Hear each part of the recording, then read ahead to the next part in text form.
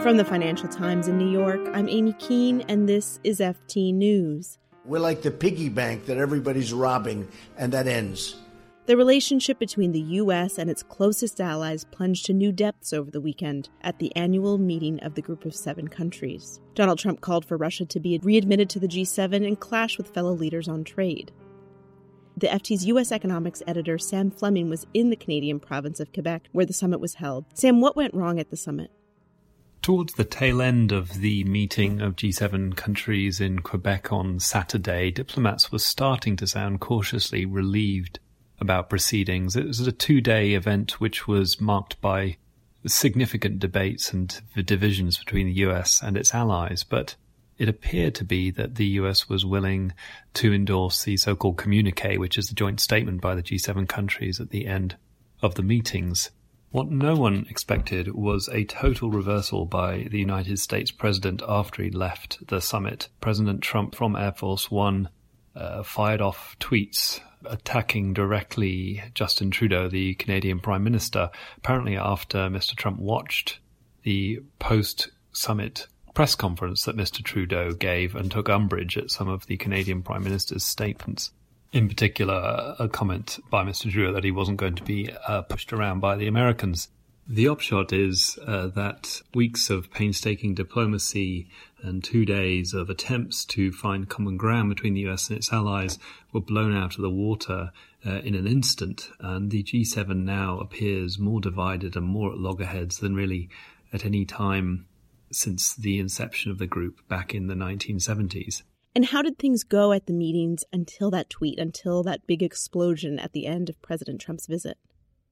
Well, the G7 summit was rocky really from the beginning. Even before Donald Trump arrived, he spoke to reporters outside the White House just before taking off for his trip to Canada and said that he wanted to re-invite the Russians back into the group. It was an extraordinary suggestion, given that the Russians were initially ejected following the annexation of Crimea.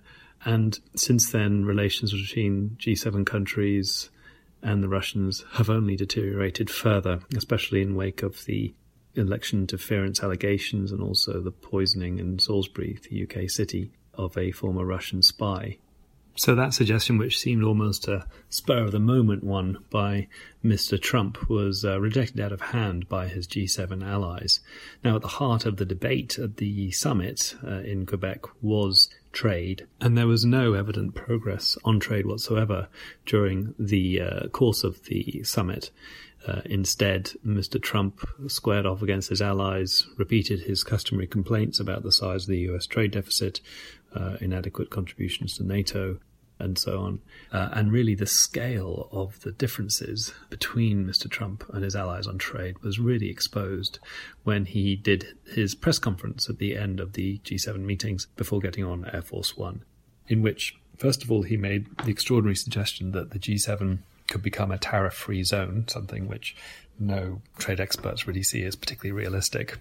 And second of all, coupled that with some pretty dire warnings suggesting that unless his counterparts in other countries drop their tariffs on the US would somehow simply close its markets to them altogether. And Mr. Trump suggested that would be a profitable thing for his country to do. So where does this leave things for the G7? What happens now? Well, the G7, as I said, has been around since the 1970s, and it's played important roles in helping to steer the global economy ever since then. For example, in the 80s with the G7's role in helping to guide the dollar. In the financial crisis in 2008, the G7 played an important role as well. It's a much smaller grouping in terms of its share of the global economy than it used to be. The G20 rather, has become a more prominent group. But what diplomats in the advanced country members of the G7 have said for a long time is that it can be quite an efficient group. It's a place where like-minded countries can come together. And it's been seen as really a critical part of the Alliance of Advanced Economies, really led by the United States. Now, this group currently appears to be utterly dysfunctional. And it could get even more so if the US continues to ratchet up the tension over trade and retaliation ensues from its major G7 partners. Now, diplomats still believe that the alliance of G7 countries plays an important role. It's an important format for leaders to get together, debate things face-to-face in a intimate setting, and attempt to resolve their differences. And they also point out that presidents are not forever. But for the time being, the G7 looks less like a forum for like-minded countries to reach common decisions and strategies, and more as a venue for people to disagree and end up in, at least on social media, shouting matches. And we know the president left the summit early for his trip to Singapore to meet with North Korean leader Kim Jong-un. No doubt what happens in Singapore will, at least temporarily, overshadow the news from the weekend in Quebec. Thank you, Sam.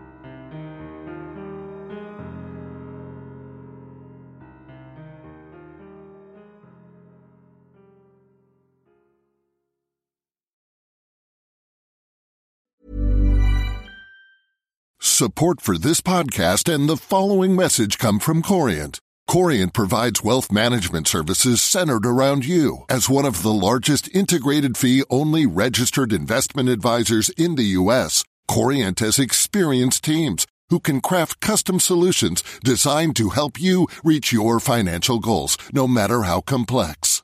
Real wealth requires real solutions. Connect with a wealth advisor today at Corient.com. That's Corient.com.